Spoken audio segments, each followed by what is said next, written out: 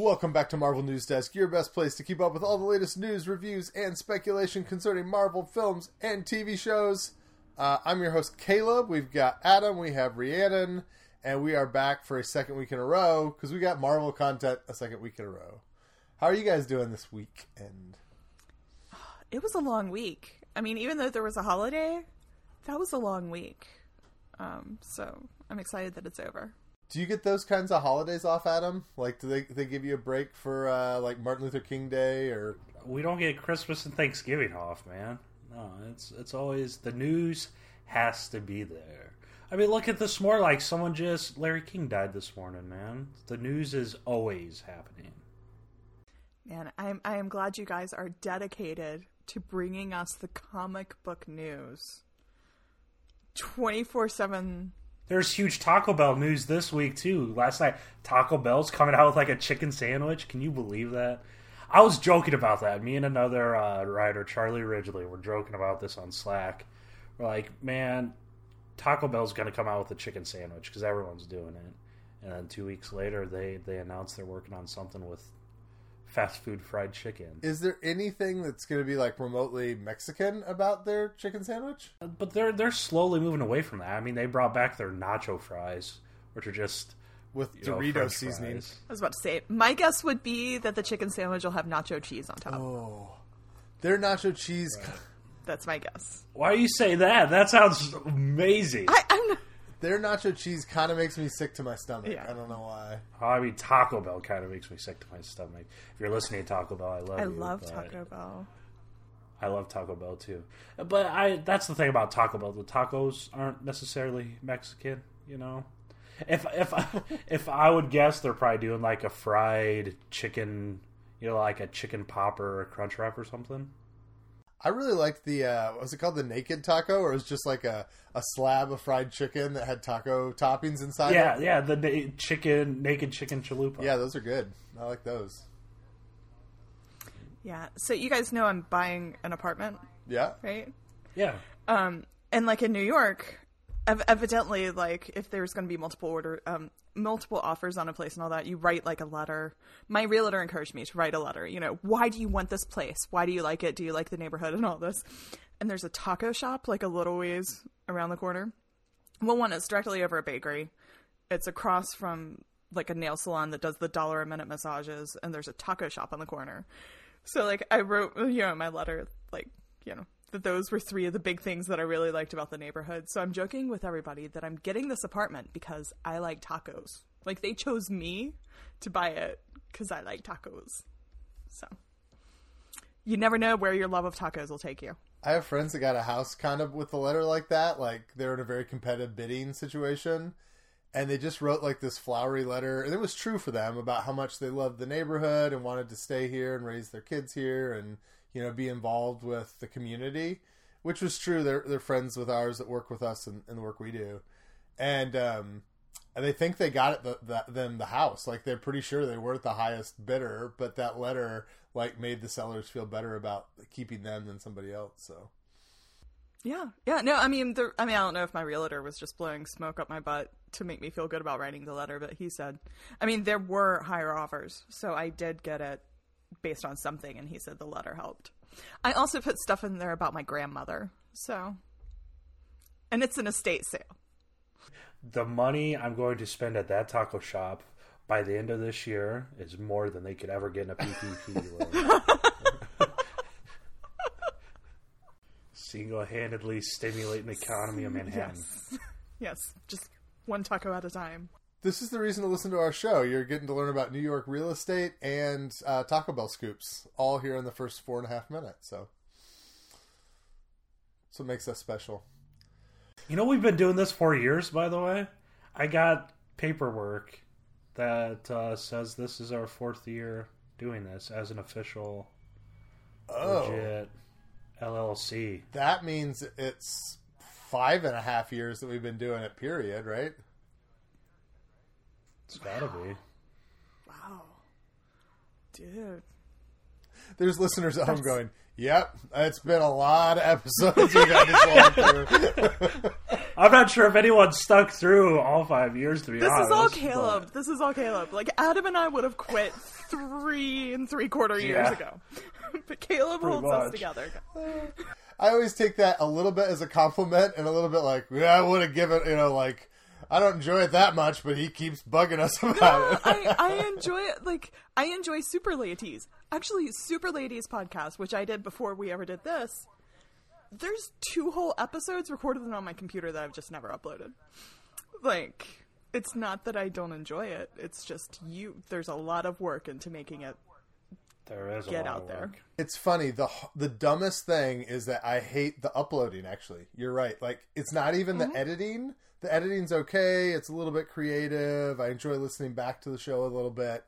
It's when I've done all that work and I've encoded it as an MP3, and it's dumb because it's only 4 minutes of work, but I'm like, oh, I have to log into the back end of the website, and then I have to upload it, and then I have to change the link, and then I got to get a picture. Like, the uploading is my very least favorite part of the whole thing.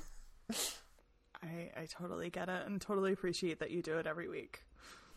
Oh, well. We used to offer to help, but... Nah, not anymore. It's yours, man. All you. It's good. I've learned years ago that if I use my off time or, like, hobby time to do something productive, I'm just a much happier person than doing something that doesn't have a product at the end. And so, like, my hard drive with all of our episodes on it gives me a sense of accomplishment that makes the hobby more enjoyable. So, all right, let's get into Thor: Love and Thunder. So we're seeing that most of the cast of that movie is showing up to Australia, which is probably great for them because I think there's a whole lot less COVID in Australia than there is here. And we've got not only do we have Chris Hemsworth and that bunch there, but we're seeing a lot of the Guardians people. Kieran Gillen made clear that she was going to be in the movie, which is good because we're just kind of questioning what happened to Nebula 2.0 after Endgame. And also there's news that Matt Damon is there. And we have no idea if he's just doing another cameo as Asgardian actor Matt Damon, or if they're somehow going to turn that role into something else. Do you guys want to just see him as a continuation of that cameo, or would you like to see him do something else?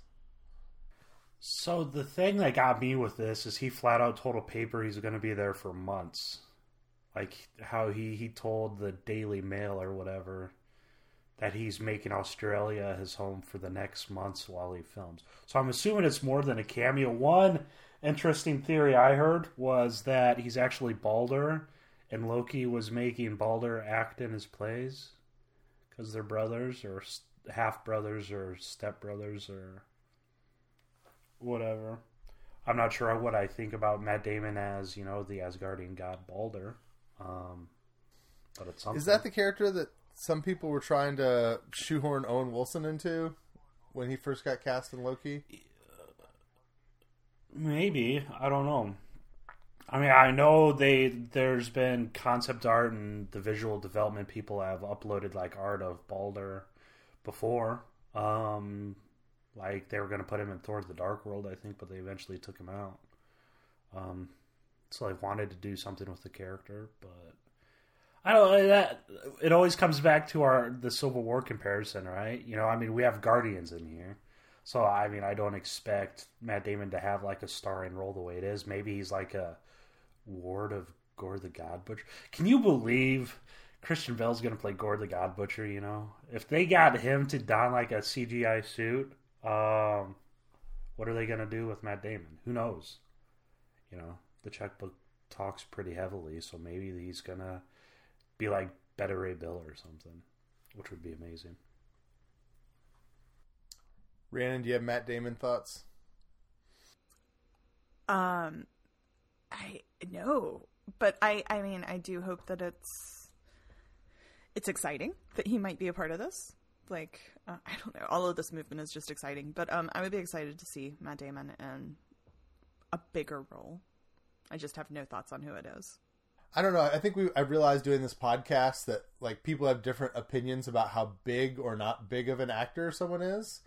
But to me, Matt Damon is a significant get. Like, it's a much bigger Right. deal than Ethan Hawke if they got Matt Damon to be in a movie. Agreed. I'd agree with that. Oh my god, it's Jason Bourne. I mean, Damon's a huge get. That's the thing. Maybe it is just a cameo and he's just moving down there because quarantine's a pain in the ass, but... I mean, or that he's doing something else completely unrelated and doing a little Thor first. It really does beg to me the question, too, of, like, how serious a role the Guardians have. Because I think we kind of felt like there was going to be a scene at the beginning where it's going to be like, oh, hey, you've been hanging out with us. Go have a fun adventure. We'll see you later. Like, it was going to just be a quick Guardians deal. But flying in all of those people to Australia and going through the quarantine rules and stuff, like, I just feel like the COVID stuff means that Chris Pratt and Karen Gillan and all these other people showing up for a role, if it's just one day on set and I'm Pratt, I'm kind of annoyed, I guess, unless I'm getting paid enough, that they're making me go across the world and quarantining 2 weeks for a day on set. So it makes me feel like there's going to be a bigger Guardians role in this movie than I thought there would be. Yeah. Maybe. I don't know. Aren't airplane tickets the cheapest they've ever been? You know, I mean, you just gotta... Unless you're Natalie Portman and fly your own jet over there. Like I was about to say, the cost of the ticket isn't really the expense in any of those situations. It's, the time. I mean, I would say 2 weeks of any of those actors' times. I mean, I don't know. Maybe they don't have a lot of stuff on their plate right now. But I'm sure Australia has a pretty strict quarantine that requires some amount of doing nothing. And that time is what's the most expensive part. It could all be a red herring too, right? Because, I mean, it would be kind of like the Yondu situation on steroids a little bit. How they had Rooker post the picture or whatever. Yeah, for people who don't know, Michael Rooker was literally flown to Atlanta during Infinity War and went to a Starbucks and took a photo and put it on his Instagram purely for the purpose of obscuring the fact that he would be dying in Guardians 2. Right. Yeah, he had like a Infinity War hat on, or some Avengers hat, or something, and another one. So I would assume the Guardians are in there, but again, we talk about just how massive these movies are going forward, right? I mean, Thor's going to be huge. I mean, I think Shang-Chi is going to be much bigger than we thought it was going to be. I mean, Eternals is probably going to be huge. Doctor Strange 2, Spider-Man 3. I mean, it almost seems like it gets bigger as it goes on, because we're just to that point, I mean, we've gotten everyone's origins, besides any new characters, and it's all pure comic booky goodness now. Well, and that kind of brings me back to the only other thing I was going to say about all this is it's just a reminder of how much Marvel has done. Like, at this point, Black Widow and Eternals, you would assume, is finished. Shang-Chi, probably they're finishing up a little bit of post-production and special effects, but it's pretty close to finished. They've already shot decent chunks of Spider-Man Homecoming 3. They're already filming Doctor Strange 2. And now here they're starting a 6th movie that we haven't seen. It's just bizarre to think that Kevin Feige has got, 4 full movies and another couple half movies. Just hanging out on his hard drive, just waiting for us to see him.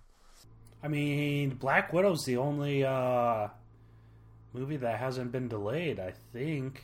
One of the only movies. I mean, most other spring movies have already been pushed back, so I'd anticipate news on that shortly. I have no idea what they're waiting for. Like we talked last week, contract negotiations or maybe they're not pushing it. Yeah. Right. I mean, maybe there's just a point where they have to get these movies out. Well, and like you look at something like Raya the Last Dragon, which is the next Disney animated movie, like Disney Animated Studios movie. I realize that for a lot of people, it's not like a household name like Black Widow, but those movies can be giant movies for Disney.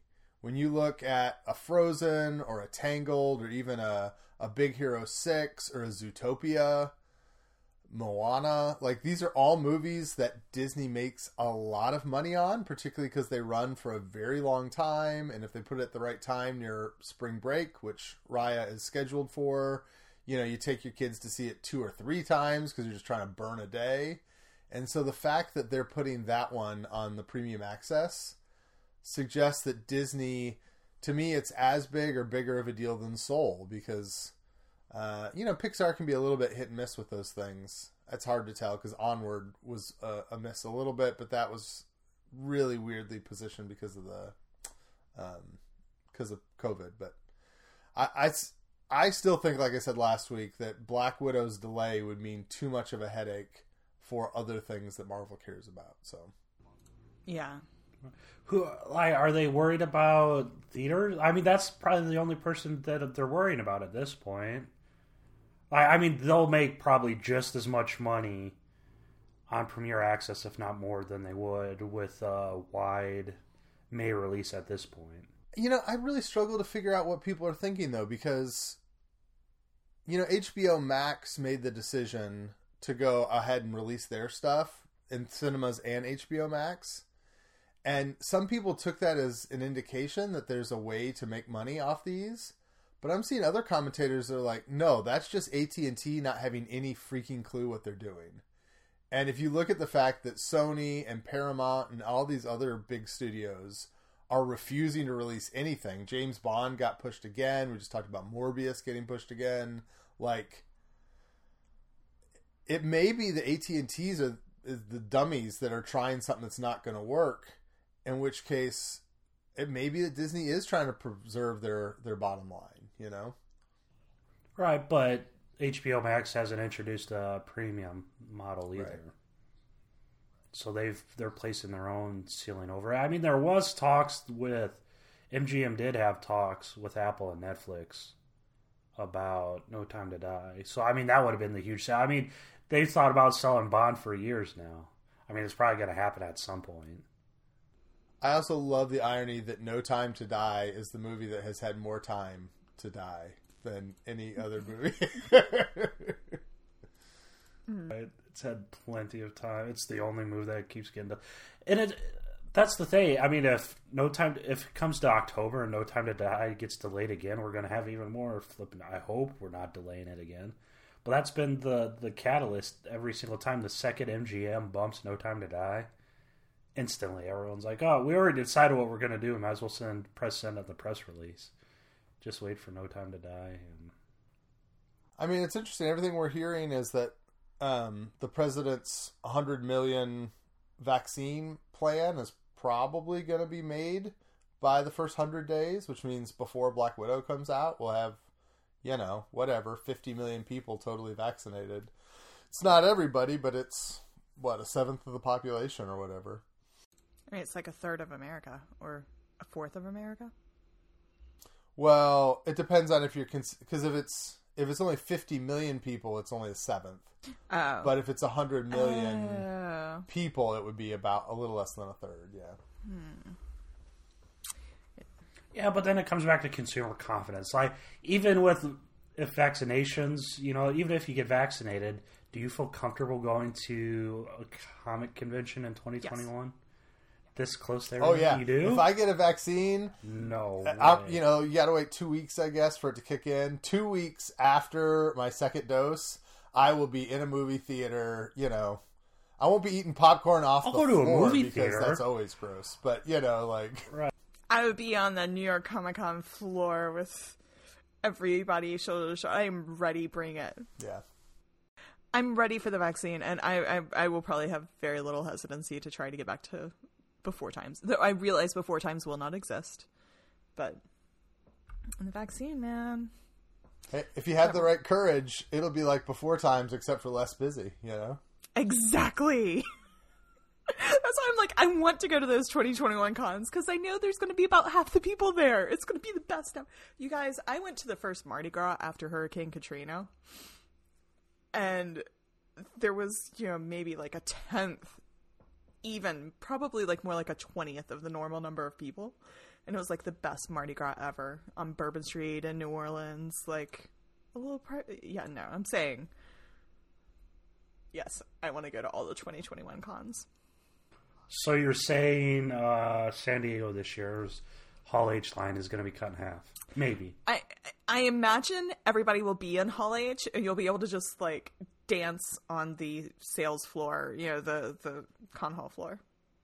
We took the kids to DC last summer, and it was like the low point of, well, at least here in Rhode Island, it was the low point. I know other places were surging a little bit, but we just, we masked up and we went to all the outdoor monuments, which were fun because, they're outside, they're safe, nobody else was around.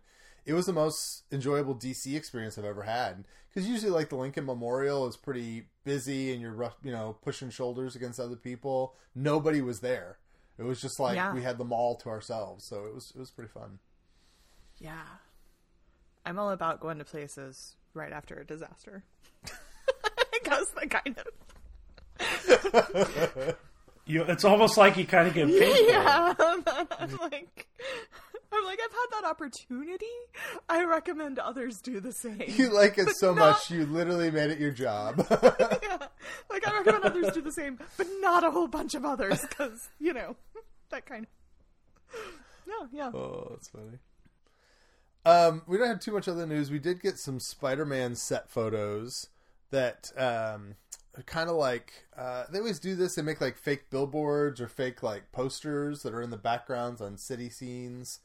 And so they've kind of revealed that there's going to be a whole environment around like conspiracy theories and people who are like Mysterio truthers and people who are supporting Spider-Man.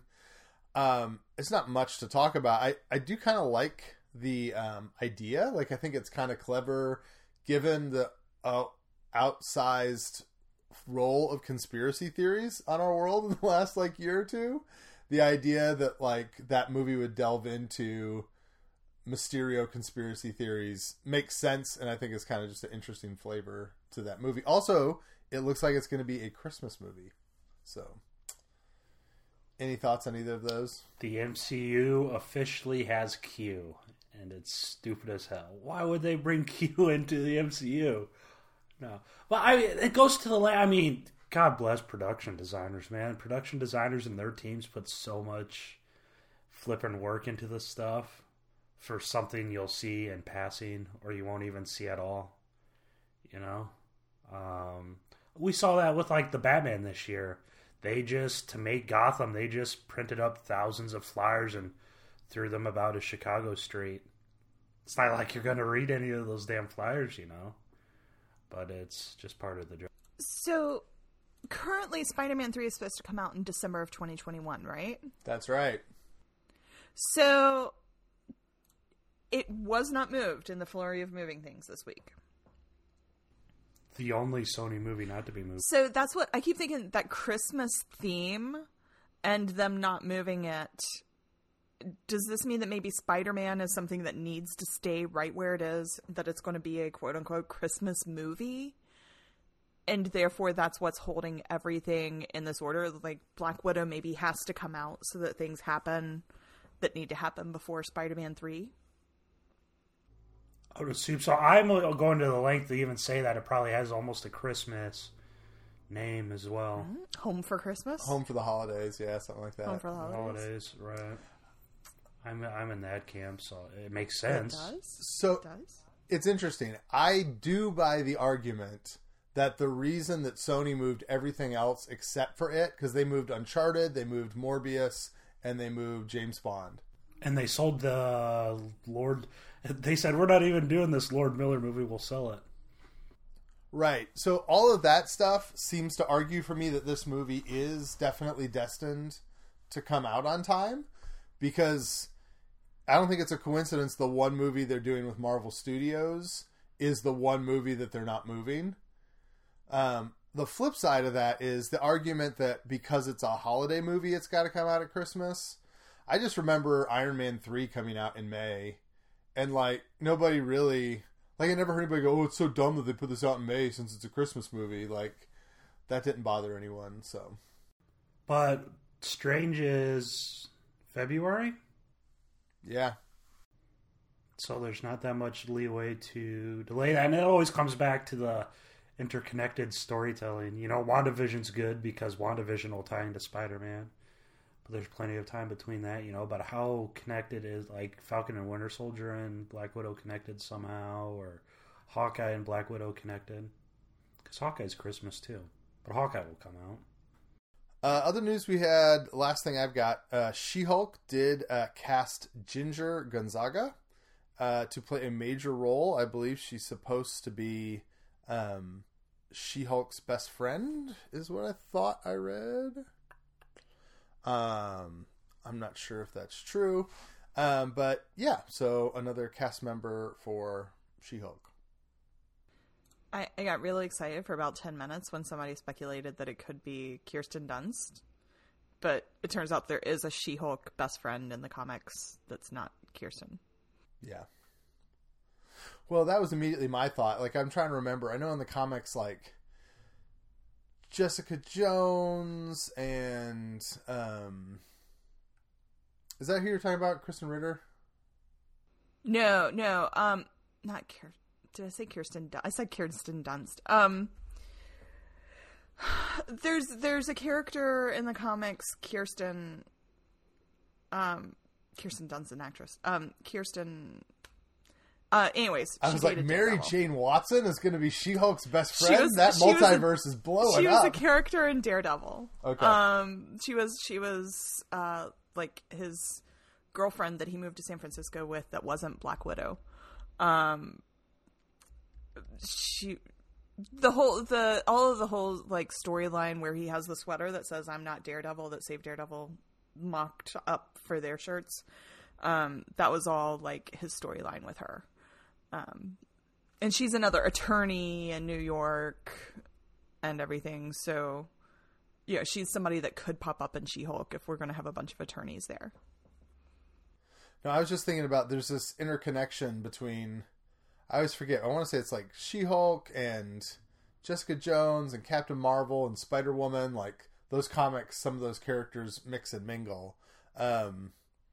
Charles Murphy is saying that their thought is that it'll be Jill Stevens or Angie Huang, or some sort of combo of those characters from the comics. I don't know either of those people, but that makes sense. Yeah, I don't know the side characters in She-Hulk that well. I do think this show is going to swing into like, I don't know, like a Ally McBeal or Sex and the City kind of vibe, probably stronger than we even assumed. Like, I don't think we realized how sitcom-y WandaVision was really going to be. And it suggests to me that they are willing to go probably some places with She-Hulk that are going to be, it's going to just make some of the man babies really cry. That it's going to be like, I think it's going to be really like a female demo focused kind of show in a way we've never seen from Marvel, but I could be wrong. I think I've heard the Ally McBeal thing, a lot of people saying that, and I really like that idea. Yeah. For anybody that remembers Ally McBeal, I think like Adam probably wasn't even born yet when it was on. Yeah, I don't know. And I'm not even like McBeal? exaggerating. Sounds like an old vintage 80s sitcom that was black and white or something. It was 90s, and we had color in the 80s. Was there? Starring... Very nice. Seriously, my daughter has been doing that to me. Like, we watch Dick Van Dyke, and she's like, okay, so do you remember this from when you were a kid, Dad? And I'm like, dude, it's in black and white. What are you talking about?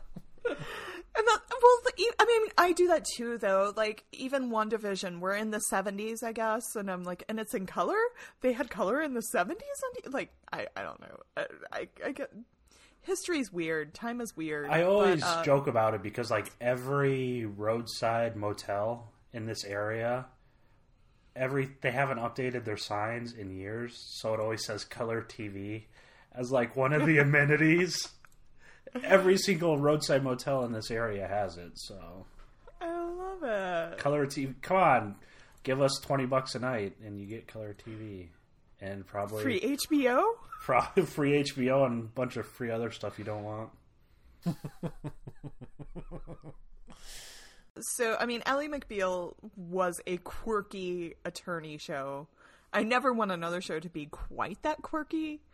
But like the first couple seasons were fun. It had Robert Downey Jr. in it. Back in the before days. So I used to watch it with my college roommate, and we loved watching Robert Downey Jr. on Ally McBeal. And then like one day she was like, he's not going to be on Ally McBeal anymore. And I was like, what happened? And she was like, he was found in a hotel room with crystal meth. And I was like, who's that? And my roommate was like, oh, you're so innocent. How'd you guys get the origin scoops back story then? of how Rhiannon learned what crystal meth is? I didn't. Well, no, yeah, that's the time I learned it. Yes. Is that when you actually had to like buy Variety magazine to get the scoops? No, it was on the internet. Ally McBeal, there was something circulating the internet this week that like, it's the first time there really was like a meme-ish thing from the internet that made it into a TV show with the dancing baby. Like there's this dancing baby gif that she would randomly see in the room, like hallucinating. But it was like one of the first internet related type things. I wonder what it was like to live before the internet. Encyclopedias and stuff. I remember it a little bit, so yeah. Yeah. See, I'm that exillennial that like rode both lines. Like I grew up without it, but then it was there when I got to college.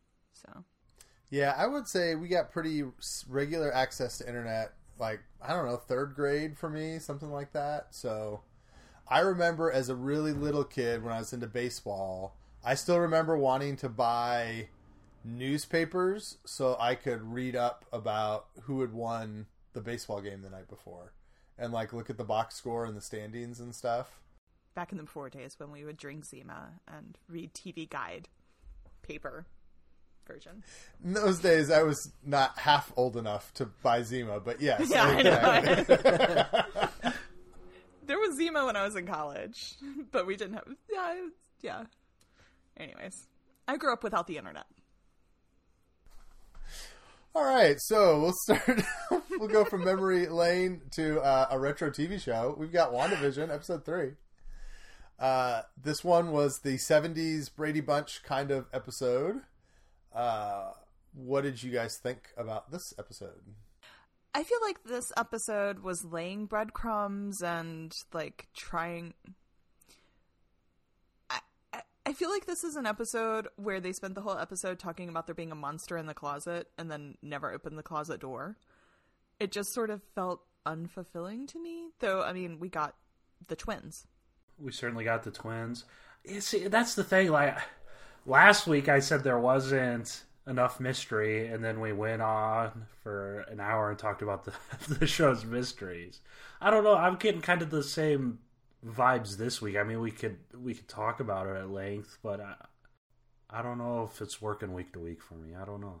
I mean, I love the ending. Don't get me wrong. I mean, it's pretty apparent that Wanda is not well, for whatever reason. But I mean, it just almost feels hollow in that, like, after we get the big reveal of who's the puppet master, you know, what happens, you know? I love the ending. Like, the last shot with Daydream Believer. That was incredible. I'm a sucker for a good soundtrack or a good song placement. Anything that's not Rock and Roll Part 2 from the Joker, which is the worst needle drop ever. That's, yeah. But, I don't know, you know? I feel like I was right, too, about, like, she took over a town and, like, kind of put a dome over it. Like, I'm feeling more and more like that's what's actually happening here. I'm still not convinced. Cause what's her name flew through the air, but you can't see through the wall? Geraldine got kicked out of the town. Yeah, but you didn't see her come, like, on the other side of the wall. Like, you saw her come through the wall, but you didn't see her on the other side of the quote-unquote glass, moving towards the wall. Smell what I'm stepping in? I mean, the only thing to me is it seems like in the real world, there is a Westview town sign. Right. that's not something Wanda created, like that's there, which suggests that there is a town that's behind that wall. And we got the, not Easter eggs, but the on the nose lines from Agnes. That was her only line of the whole episode, I think. Was so they're self-aware of what their purpose is. Kind of? In some way. In some way, they're self-aware. You know. Or at least Agnes and Herb are. And that's the thing. Like, okay, we set it up. Those first 2 episodes, we've seen what the world is. We've gotten to know the characters. This one, they're giving us a little bit about the mystery. Like, I really hope in the next episode, we just get into it. In some regard. And it's not more setting things up. But...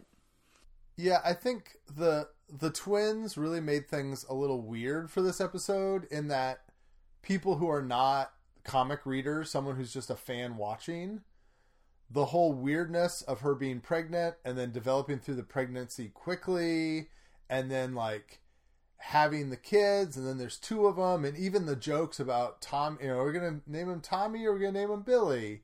Like all of that stuff as a comic reader for me was kind of like, oh, well, this is cute, but we know she's going to have twins and we know that they're going to be had abnormally and we know that there is something wrong about how they came into existence and we knew what their names were going to be. Like, I think all of that stuff to me, having the comic knowledge I had, I think it would have been more like, what? If I didn't know those things going into it.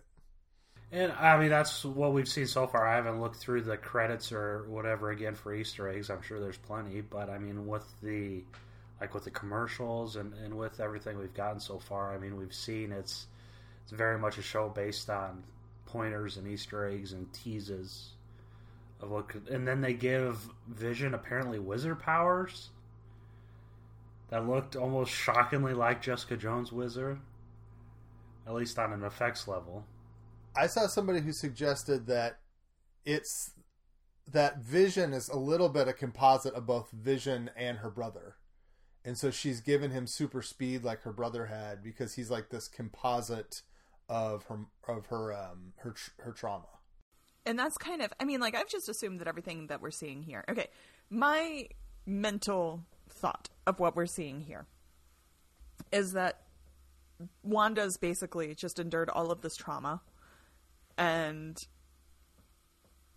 is unconscious in the real world in some way, you know, naturally or unnaturally. Like, somebody has her and has her unconscious, or she's just, like, gone into this meditative state or whatever, and she's created this mythical world that is everything that she wants. And yeah, like, Vision doesn't really exist there. It's her mental, you know, creation of Vision, and everybody there is whatever, and that somehow she accidentally really trapped this town, and you have some real people being affected, and also somehow is broadcasting it, and everybody's sort of seeing what's going on, but she's set up all these barriers.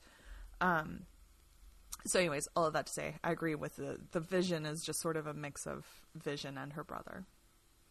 And where I thought the show really succeeded, and I don't want to criticize it because I get the feeling of it's being a little slow, but I also think that they're picking moments to be super poignant and then pull back. Like, and it allows those moments to really have punch.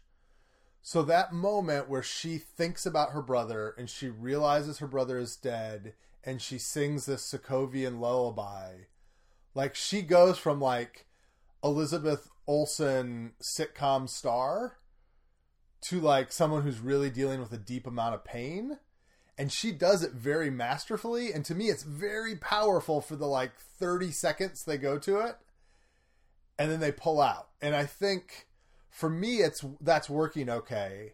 I'm kind of waiting for Elizabeth Olsen to get like a show-stopping moment where she just fully acknowledges, like, there's just these little hints, like the no in episode 2, or what did you say about my brother? Like, I think there's going to be a scene where she just unleashes her like rage and sorrow about everything that's happened to her, that people are going to be like, oh, Emmy Award nomination Elizabeth Olsen. Like, I think it's coming, and I think it's going to be very good.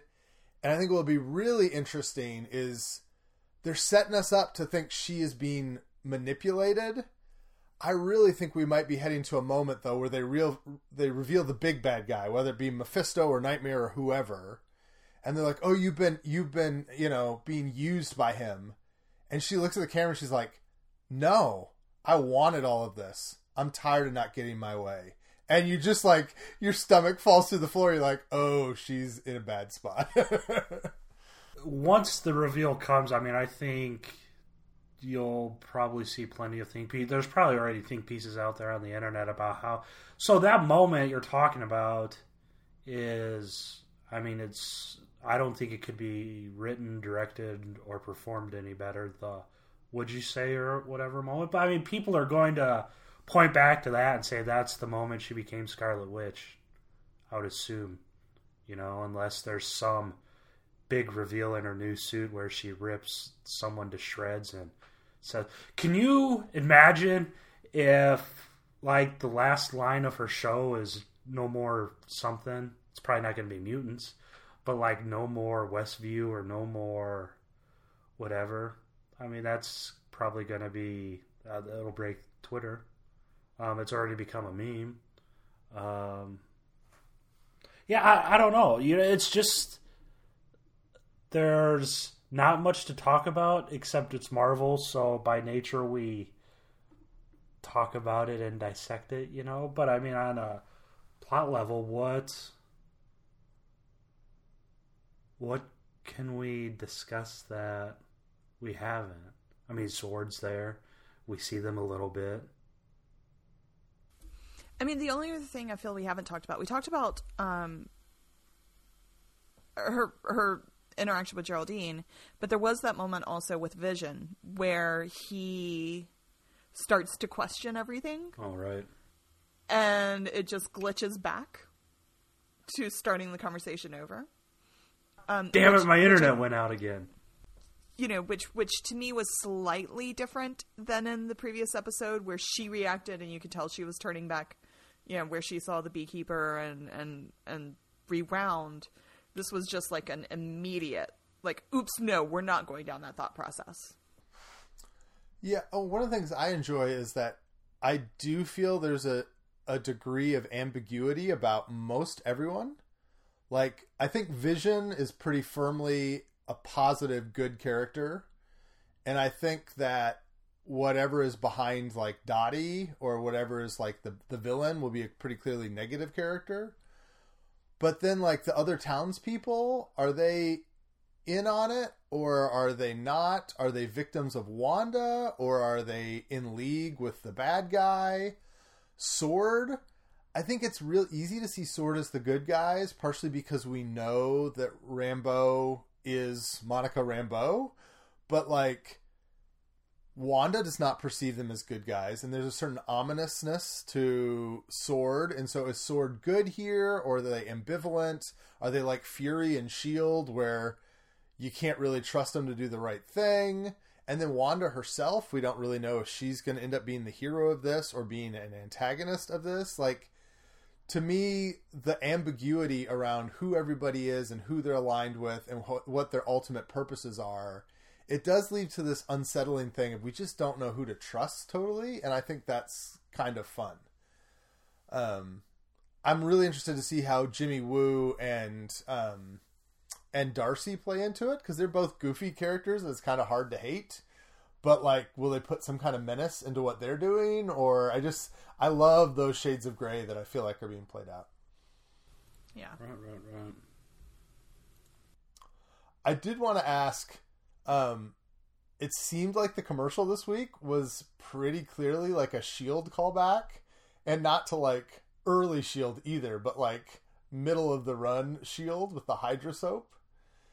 I also realized this week, because people tweeted about it, that there's like 3 former Agents of S.H.I.E.L.D. actors who are like minor characters, but they're in the background of WandaVision. Do you guys think that Feige's really like legitimizing Agents of S.H.I.E.L.D. with this show? So there's, it might have been Frosty that asked him about if, he didn't ask flat out if the shows were canon, but if he was referencing all of the shows that came before it, and Feige said any Marvel stuff that's ever been made's free game, which is kind of a Feige non-answer. But if you're going to mess with stuff, I mean, WandaVision and Doctor Strange 2 and Spider-Man 3 are the places to mess with that stuff. You know, right? I mean, I always compare Marvel Television to DC, but I mean, it makes sense to have like a multiverse or something and just make everything canon and settle the continuity debates and questions like that, right? I don't think... I mean, we're not talking like Quake or Coulson or I forgot where I was going.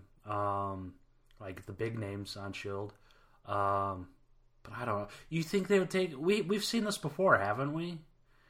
Or like, what's his name? Who's in Avengers? Sousa. Yeah, we saw Sousa in Adventures. Yeah. Well, no. So I get that. If it was one of them, I get it. It starts to get a little weird when it's three of them. I mean, there's a lot of actors in Hollywood. It's kind of weird. But the guy who played Norm was in what, one S.H.I.E.L.D. episode, maybe?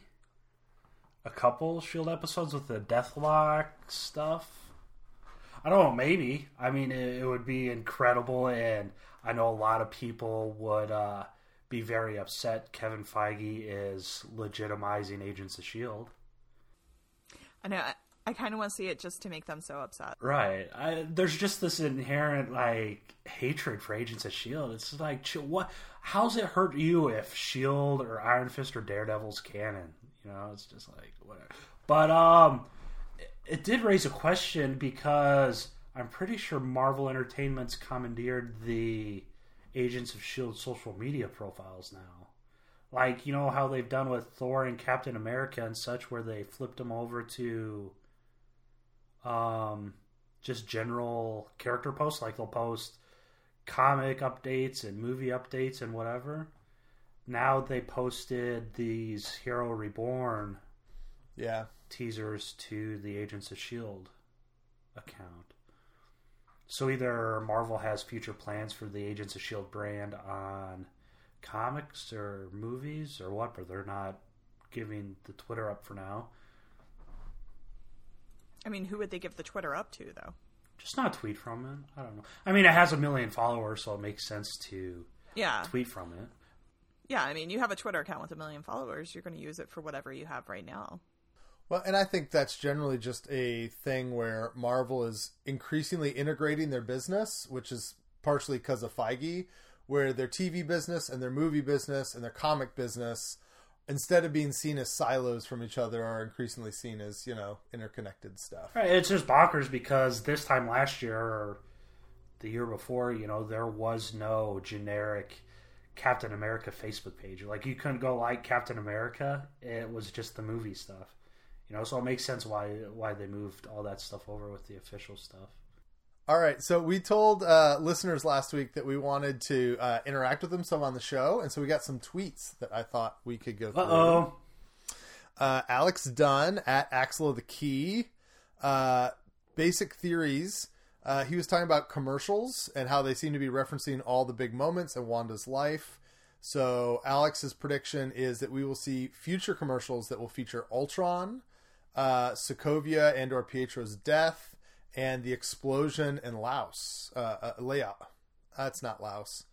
I'm not sure if that's Lagos. That was Alex's mistype, and I just went with it. Lagos from Captain America Civil War. Also, definitely sure that Wanda is dragging real people into her illusion world. Geraldine and other agents, sword agents, are trying to reach her. Wanda has control, but it's unlikely, unaware of that element to keep her oblivious, so she can do whatever the villain wants. Future watching in Tennessee at C. Sanders 70. I think the focus on rabbits because of the magic trick was yet another reference to procreation. Marvel also has trained so well that I sat there and watched for and felt like 30 minutes of credits waiting for something afterwards. It is interesting that there's no... Because Agents of S.H.I.E.L.D. always did a tag on every episode to kind of do the Marvel thing. So it's been interesting they haven't done a tag here. But I like that rabbit thing. I also read this week that the rabbit is like Senior Scratchy, and in some cultures that's a term for Satan, is Mr. Scratch. So like that might be another Mephisto clue. So I thought that was interesting. I mean, I totally want Mephisto. It just seems weird. The first ever Disney Plus show. They're like, hey, here's the devil. What Alex said something I wanted to touch on, but I can't remember what now. Was it was it the commercials or the commercial? That is the perfect way to bring James Spader back, is to have him pop up just as a human in an Ultron commercial. Just one afternoon in a soundstage. It's the perfect setup, and I'm almost disappointed if they don't do that. They could do it for like a movie trailer for what would have been a Spader movie at the height of Spader's career, right? Like, yeah. It would be so perfect. It'd be awesome. It'd be a way to bring back Ultron in a sense. Ooh, they could even play on the Disney, where it'd be like Disney's live action version of Pinocchio, and then it's just him. There are no strings on me, and they could like amazing do Disney branding as well. That's but so that's the other thing. I think, I'm not sure if you guys want to talk like leaks or anything, but there's a prevailing leak or theory that since Miss Marvel's rebooting the Inhumans, one of Roger Wardle's tweets. Did you see that? Where they're making the ABC Inhumans show into a television show within the MCU. Whoa! That would make... But the stuff we were talking about, the actors, that would make total sense that Wanda has been watching Agents of S.H.I.E.L.D., and that's why some of those actors are in her reality, because she's putting it in from her TV watching. Together much quicker. I hadn't thought about that. But so that's the prevailing theory, or not the theory, but Wardell tweeted one of those things. I mean, he did Fat Thor and all that stuff. I think it was the same Roger Wardell. Maybe he was an imposter. No, this account did what they called their magician thing, something an illusion. They tweeted that out in December. Okay. So, I mean, that's enough clout for me. But, I mean, just something like that, having, like, Ultron, like, Spader play Ultron, but be super meta with it. You know, I just think it's going to be hilarious that they reference Inhumans, the show, also as a show within the MCU. It's the perfect thing to do to it.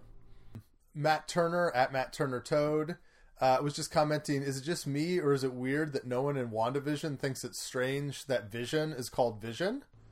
And right. I do... Like, to me, that is an underrated thing of, like, it adds a layer of weirdness. Every time they say Vision, like, in your mind, you go, that's not right. But they just play it like it is. But he's self-aware to change into Vic Shade or his human form, which doesn't... Right. Why not just remain the robot if they're all right with you? For some reason, it sits better with me when they say Mr. Vision. It works better as a Mr. Vision than just Vision. Yeah, I also noticed this last week, I think this is intentional, the laugh tracks are becoming more and more frequent and inappropriate. Yes. As if, like, Wanda's pushing the button on the laugh track to, like, distract Vision from the fact that it doesn't make sense where he lives. Definitely. Matt Turner Toad also said, also to those hating Disney, to those people who, fanboys that like to hate Disney, and say it's too vanilla. What are you saying now? WandaVision is far from formulamatic as it comes. And I think he's right. Like, this is a weird show for Disney Plus. This would be a weird show for anybody else. I mean, to me, Legion is the only other show that would, like, approach it as far as the oddness of its Let's genre. See what they do. I mean... And that's the thing. People are already saying WandaVision is the best Marvel TV show ever made. You know, let's get through WandaVision. Let's see what they do with the other TV shows before, you know, we say that they're life-changing things, you know. I mean, we've talked about Falcon and Winter Soldier. I mean, that looks like a shoot-'em-up action movie, you know, and we're heading right into that in almost next month. Like 6 weeks or so, you know. So let's see. Also, Matt, stop tweeting me bad things about Iron Fist, please. Every time I tweet Iron Fist hopes and goals and dreams, Matt's like, shut up, Adam, stop it. All right. That's all the stuff we have for WandaVision, but I'll go ahead and transition into mailbag because we had a few other things that were sent in. A lot of people wanted to talk about Captain America and Chris Evans coming back. I got a tweet from Alvin, our theme music extraordinaire man. He's excited about Chris Evans, but he agrees with the things that we said. He'd like to see adventures after he decided to stay with Peggy so they could clarify, like, are there two Steve Rogers in that world? Is there another one sitting in the ice still? Does he let him stay in the ice? Like, he would be interested in following that rabbit hole. And similarly, Dave on the website talked about how Peggy Carter has already name-dropped Brian Braddock in Endgame, so he'd love to see Evans and Atwell come back for a show that launches a Captain Britain story. And given Captain Britain's connection to Weird World, I think, or Otherworld, I always forget which is which. Anyway, that could be, I think, really interesting and do more multiversal stuff. Also, a show talking about him trying to like deal with the stones and overcome guilt over what happened to Nat on Vormir could be interesting. Yep. And then Love Waffle is still with us. And he's saying they're bringing back Chris Evans to replace Stan Lee cameos. And so every movie will have an appearance from Old Man Cap. Which, if that's actually what they're doing, I kind of like that. I don't know. I could be there for it. Chris Evans in every Marvel movie for 30 seconds. Could be fun. Right. Though he wouldn't be an anonymous person in that universe. You know? I mean, neither would Deadpool, which was my vote. But Old Man Cap would be a little more conspicuous in that universe. Except for within the main continuity, he left as a young man, and so people might not figure out, like, if anything, they'd be like, oh, look, there's Joe Biden on the bus, right? Like, I don't know if that universe knows what Old Man Cap looks like. Yeah, but there would be no reason for him to be a FedEx delivery guy, or I don't know, I'm overthinking this too much. I think it would be cool if he popped up. Yeah, let's go with that. Well, if Stan was working for the Watchers, what if during Cap's adventures to return the Soul Stones, the Watchers recruited him to keep doing Stan's job? Ooh. There we go. Original Sin, starring Chris Evans. Cap is the man on the wall. The man on the wall, yep. So, we're talking multiversal. Multiversal doesn't mean crossing timelines, right? I think it's going to be whatever the heck they want it to be. If you wanted logic to pervade your universe, I just think we're going to have to let some of that stuff go. Excellent. We love all the mail, guys. Enjoy talking about fan theories and all that kind of stuff. So keep it coming. We'd love for you to tweet us during listening to the show. Tell us what you think is going to happen in WandaVision. We didn't even get to, like, I still want to know why there's all the hexagons, if it's AIM, or if it's a B thing, or if it's six-sided, so it's supposed to be Mephisto, right? Like, I was thinking about in the Brady Bunch thing, where they had the 3 hexagons across the top, that it's six-sided figure. Like, at this point, I'm just going all kinds of conspiracy theories, so let us know what you guys are thinking, and share it with us on the webpage, on Twitter. We love the interaction. It's a lot of fun doing a week-to-week show, and we can talk to you guys about it. So, thanks to Alvin for our theme music. Thanks to Tim Cox for our logo. You can find Alvin on a lot of social media at The Skull School, and Tim is at Tim V. Cox on Instagram. And thanks for listening. Thanks to our patrons. We really appreciate you guys. As a reminder of our schedule, we are doing these live at 10 a.m. Eastern on Saturdays. And that is available to patrons at $5 and above in a secret Facebook group. If you're a patron of any level, you'll see that video later on in the day, but not live. And then we release the episodes on Sunday afternoons. So thanks for listening to the show, and we'll see you guys later.